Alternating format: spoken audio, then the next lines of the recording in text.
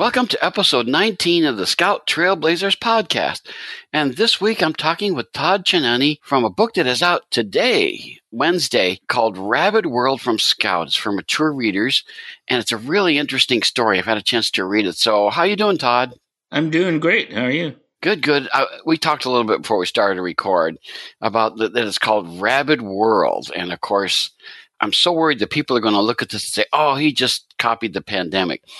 But you were telling me you actually started putting this idea together before the pandemic happened. Yes. Actually, it takes, as we talked, it takes a long time to put together a comic book, especially if you're doing it on your own and then selling it to a publisher. So it was years in the making. My first inspiration was actually at Baltimore Comic-Con, standing in line in, I believe it was 2017.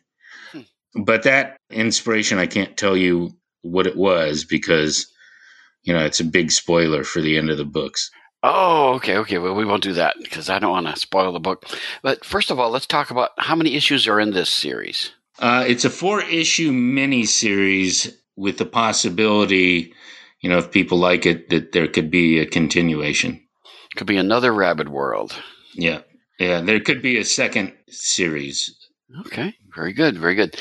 So, oh gosh, see, now I want to know what that inspiration is. You're at Baltimore Comic-Con, and the inspiration strikes you to do a Rabid World comic. Someday you'll have to tell me that. That'll be fun. But we won't spoil the book. We won't do that. Yeah, that's actually part of the inspiration. The other inspiration is I'm kind of fascinated with epidemics. I have a history background, so I've seen a lot of them in the historical record. So I kind of know how they pan out generally. And this one is worse than most that I've created. The other inspiration is pathogens and parasites and whatnot that actually change your mental, the way you think. Mm-hmm. And there are plenty of them, I imagine. Oh, yeah, they go throughout the species. There's a page in issue 1 in which it explains similar things. And I was actually at that conversation with an epidemiologist. So there's a page based on real life in there. Okay, cool. Let me read the description here. It's on scoutcomics.com. It says, when an outbreak of a rabies-like virus, devastates the world, it's a fight for survival in a world gone mad. Two couples set off on disparate courses, one for survival and one to save the world. So it's very interesting. The first issue I really liked. I was gripped by it. I just want to know, what's going to happen now to these people, because you do a really good job of setting up who these people are. It's like you said, two couples, and they've got two different things going on. The way that this starts out, interestingly enough, is we don't actually know where this thing comes from, but there's a dog involved at the beginning, and that's where things start to go awry, which I find interesting. So talk about that. Is that how these things often happen? I mean, do they start in a low level thing like that, and then they blossom out and involve the whole population? Well, there's a lot of viruses that go from animal to human, and most of those are, the worst viruses you could possibly get. SARS, COVID, the plague. So there's almost everything starts from a animal and then spreads to a human. Because I heard a little bit they were talking about the COVID, that it might have started with bats. Probably. Bats are actually, even though I like bats generally, they're actually some of the largest spreaders of various exotic diseases, and actually rabies as well. Mm-hmm. Mm-hmm. I've got to ask a couple things because there's just so many interesting things about this book to get me. On the inside front cover, where the credits are, there's a greenish object. That's a painting of the virus. Oh, really? So that's what we're facing right off the bat. We know what we're after. This thing. So that's interesting to see. If when you get the book, go to the inside cover, and you'll see there's a painting of what the virus actually looks like. But then it's really interesting to me the choice of the art style, the name of the person who Oleg Okunev. I'm sorry, I just butchered that terribly, but that's kind of the person's name, and it's not. I don't know how to describe it. It's kind of a two-tone. So there's Yeah, a lot of gray, and then there's blues and reds and stuff involved. Was that something that you wanted? Was that the suggestion of the artist? How did you come to that? actually, both the artist and I came to that. We kind of wanted it almost kind of like a film noir sort of, even though it's not a noir story, but sort of a take back of the old zombie movies, the black and white kind of. But then we'd throw out it's not black and white, it's just subdued. But then when something's important, you see color. And there's more color as it goes on because, there's more important images that happen. And I mean Right. important by like action, or something to pay attention to. hmm Now, I'm curious about, well, of course, first thing I got to say is you're writing this in my home turf, or where I spent a lot of my life, in the Washington, D.C. suburbs in the Maryland area. You talked about the Baltimore Comic-Con.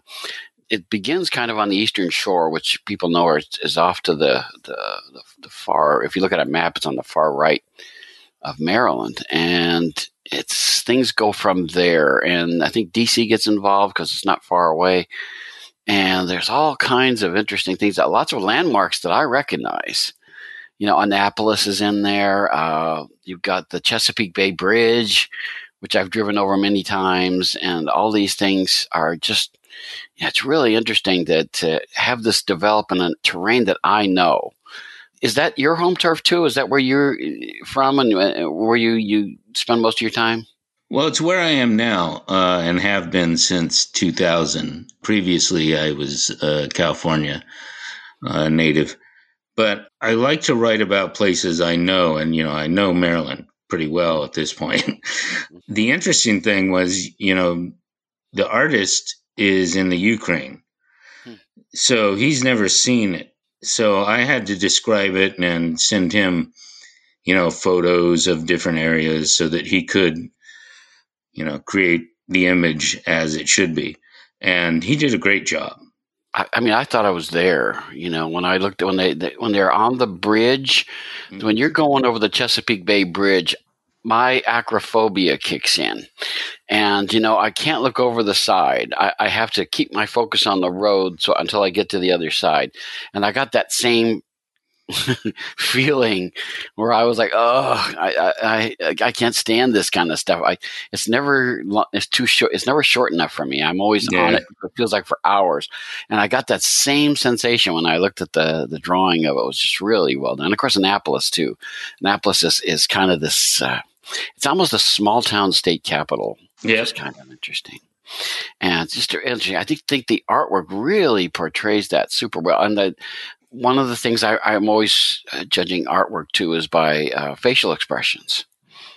And wow, even the dog, the look on the face of the dog gets me, and the people involved and the various people. It's that really, of course, as a writer, you want to put words in their mouth so that you justify your existence. But I think the way that you wrote the script and the way that he interpreted their expressions, you did a good job of telling him what we needed to see. Because wow, there's one in fact where the guy that owns the dog gets in trouble, shall we say, and his expression is painful, really truly painful. And I really was like, wow, that really hurt. So it's just. It's a beautiful, and unfortunately, the dog comes to an end, shall we say? And I felt so bad. I'm a dog guy, and I hate when that happens. But I suppose that was better for it at this point. Yeah, I actually am a dog guy too. So I actually hate horror movies in which the dog gets killed. So it was hard to write that. But I kind of looked at it like, well, the dog starts off messed up. You never get to know the real dog. So Yeah. Because the old story is this: I don't care who dies as long as the dog survives. yeah, I've said that many times. So it starts off really well. I think starting off that way is a great way to get us involved in the story. The dog is, obviously it must be a nice dog, and the guy is kind of everyday guy. Guy that lives on the Eastern Shore and stuff like that. And when things start to go awry, you feel for them. You've done a really good job of building the characters, particularly those early ones, when we start to see what's going on and stuff.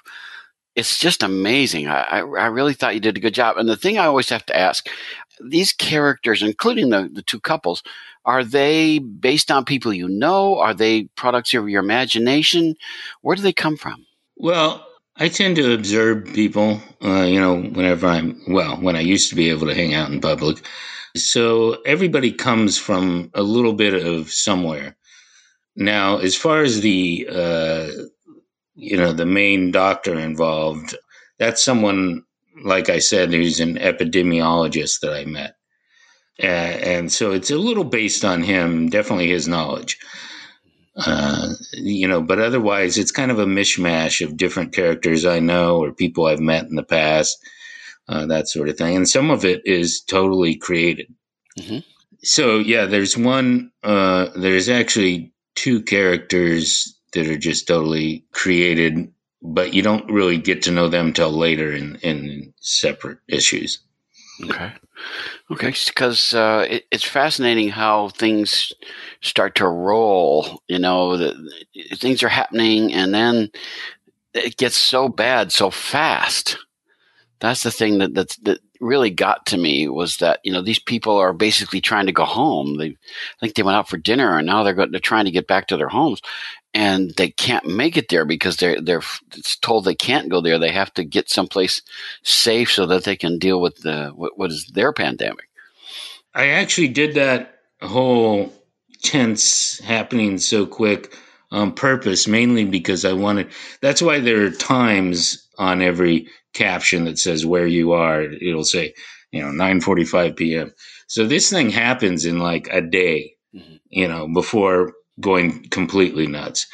So I wanted that tenseness throughout the first issue so that once you get past the first few pages, you're definitely running the whole time. Mm-hmm. It's gripping. I mean, gosh, it's something. Now, the obvious question here, and I'm in the 4 issues, I'm sure we'll get some kind of resolution to the story, which I'm looking forward to. Although it's called Rabid World, and that worries me. That's the way that you titled that. You made the name for it, makes me concerned. So that's good, though. That keeps me wanting. Is it really going to be a rabid world by the time we get to the end of it? So I'm fascinated by that. Well, in the second issue, you'll get an idea how far it's gone. Okay, that'll be good. Now, the obvious question, like I was getting to, is, you must not have been terribly surprised when COVID-19 started to come about a year ago. What was your reaction when this whole thing, the whole pandemic, started to happen in real life? Well, a little scared, but honestly, I've been kind of in fear of this kind of thing for most of my life, having studied it. But I was strangely calm when it first started. And, it's kind of like once you realize what's wrong, you can relax. So this is my pandemic stress relief, I guess. Fear of pandemic has left me. But has it unfolded kind of the way you thought it might? Because, it happened so fast in the book. I mean, things really, like you said, within a day. And it didn't take within a day for COVID. COVID took a little longer. But it really, once it started to hit, boy, everything just shut down, just like crash. And was there anything in the real pandemic that surprised you compared to your understanding of how these function? Actually, not really. Now, my story, is about a exceptional situation. So it's not your average, as you'll find out pandemic. But as this pandemic progressed, I knew exactly what was going to happen because, I studied various pandemics in the past, especially the Black Death in Europe. And I knew what you needed to do to immediately suppress it, and we didn't do that. So I kind of was expecting what we ended up with.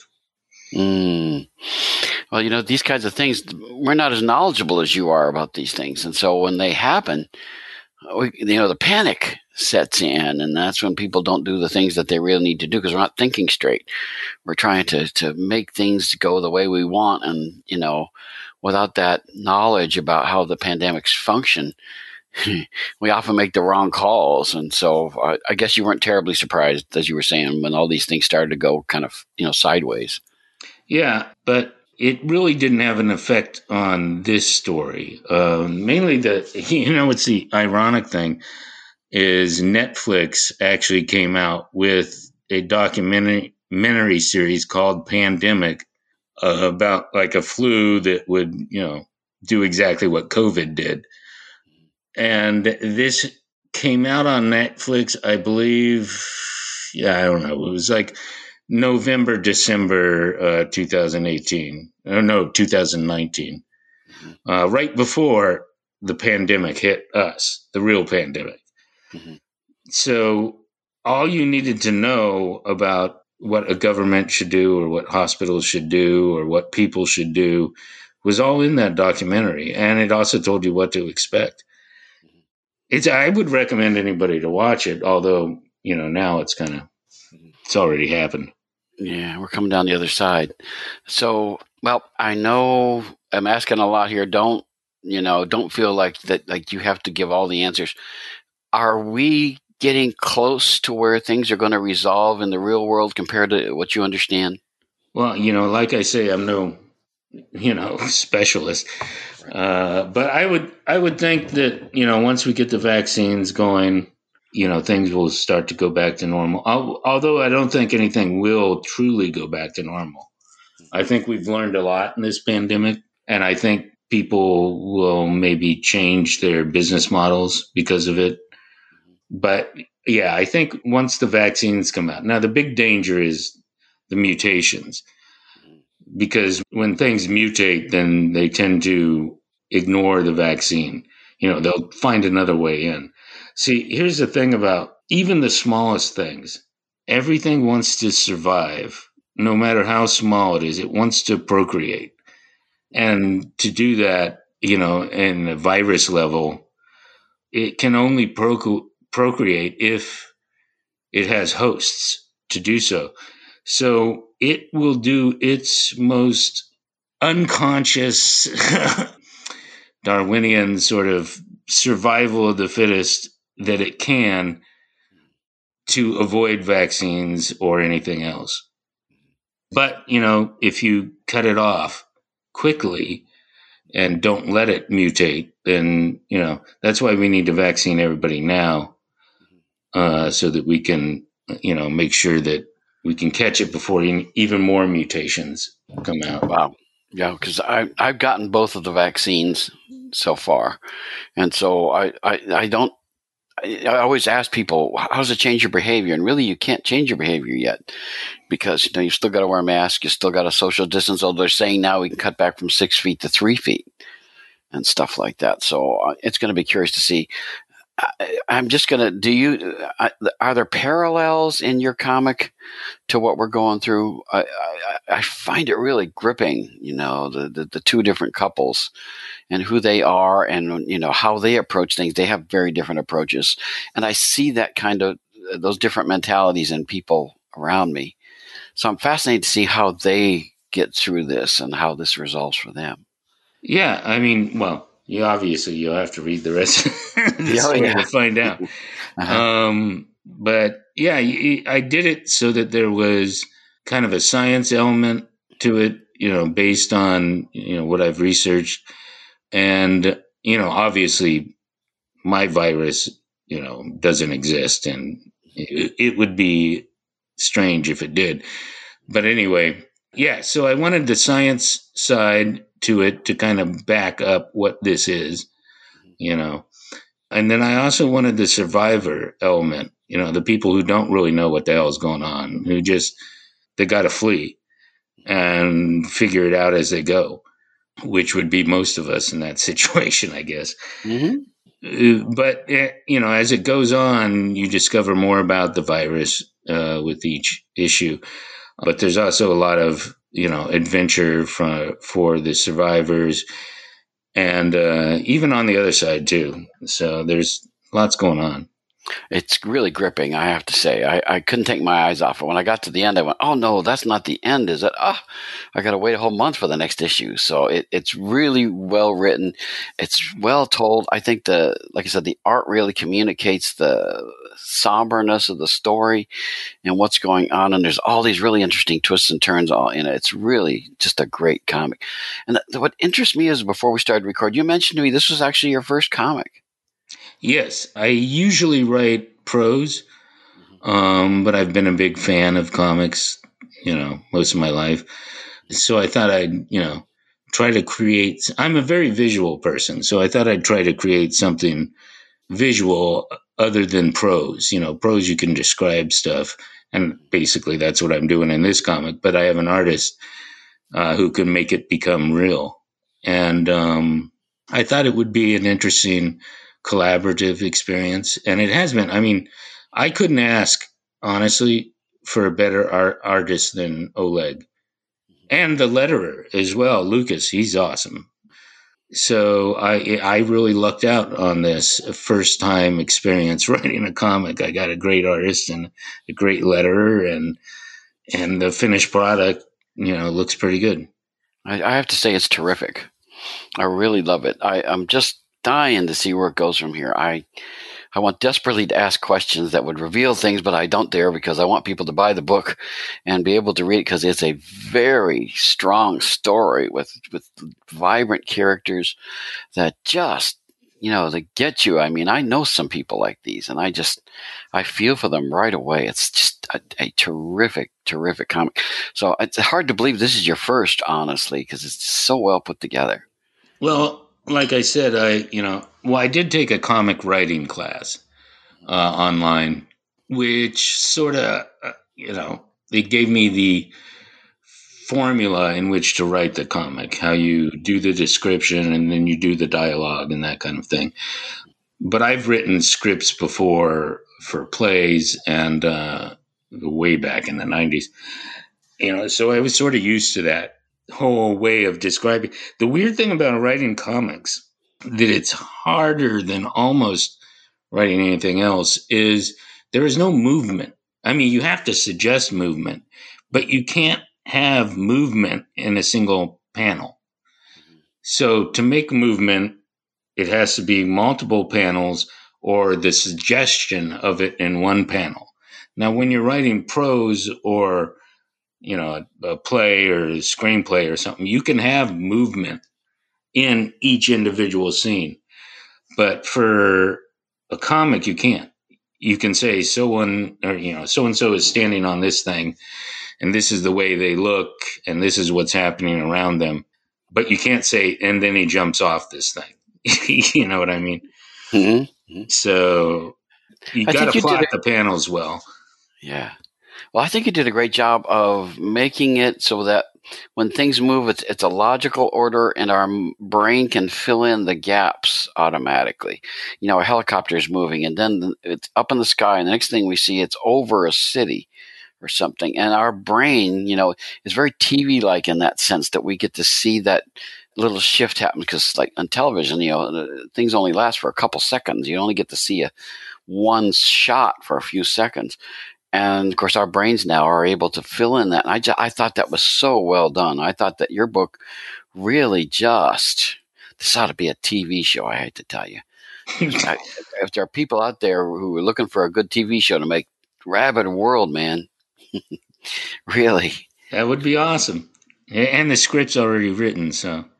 Yeah, well, see, and comics, to my mind, are always like a suggestion for how you would direct a show like that. You've shown in the panels how scenes could move from one to the other. And I think it's just very living and gripping the way that it's done. I really enjoyed it. And I think people will really get a real kick out of this, being pulled into this world. Just for a few minutes, leave this pandemic behind and go into another one. Totally different one. So it's a little less scary. Yeah. See, I want to ask questions now. I don't dare. It's a great book. It's got me hooked. And I think if you pick it up, Rabid World, #1, get it from Scout. If you can't get it at your local store, be sure to go to scoutcomics.com, and they'll have copies there that you can buy online, and they will ship it to you. And I think there's digital versions as well.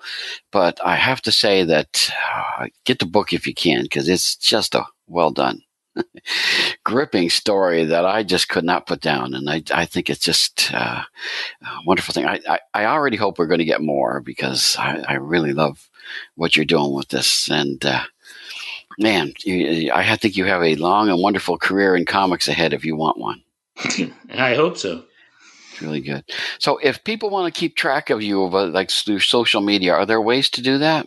Yeah. Well, I'm only on Twitter, and I can only hang out or deal with one social media network at a time. So I'm on Twitter. The address is @writing, as if you're writing, Rabid, and that's my Twitter address. And the other thing is I have a website, which is rabidwriting.com, and that has a bunch of horror stories on it, some sci-fi from various people, who've submitted Flash stories to me. So there's a lot of free reading on there. And there are also links to the other books I've been publishing. Well, why don't you mention those other books before I let you go? Let's talk about the other, if you can tell us which ones you have written that are the prose books. Well, they're all anthologies. So I've written stories in all of them, but the one that I'm pretty proud of is Dark City Stories, which is a cyberpunk anthology that takes place in a specific city that I created. And, I had to world build for that. But the city is almost the main character of the book. There are other people, there are citizens from various different backgrounds, and each writer tells a story about a different person who just happens to live in this city and what they have to go through for their little experience. So it's kind of neat because, the whole place demands that every story sort of be part of that place.